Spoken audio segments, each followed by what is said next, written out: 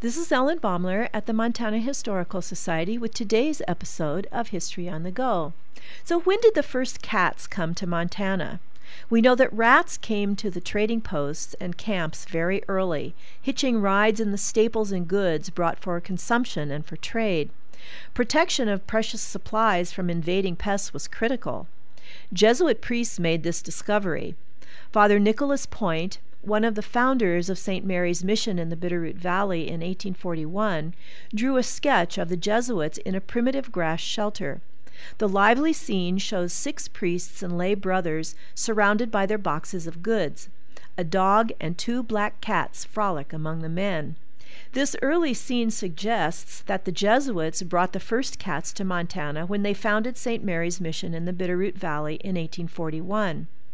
In 1850, the Jesuits closed the mission, but returned to rebuild it in 1866. Father Anthony Ravalli had been with the founding Jesuits in the 1840s. He also returned to the Bitterroot to design a new church.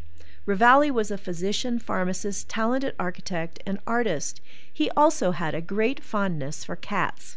As he worked on the interior furnishings of St. Mary's Mission Church, the one that still stands at Stevensville today, he often improvised materials. From his writing we know that Father Ravalli made the brushes for his paintings in the church from the tail hair of Tommaso, his favorite cat. These were not the only feline residents.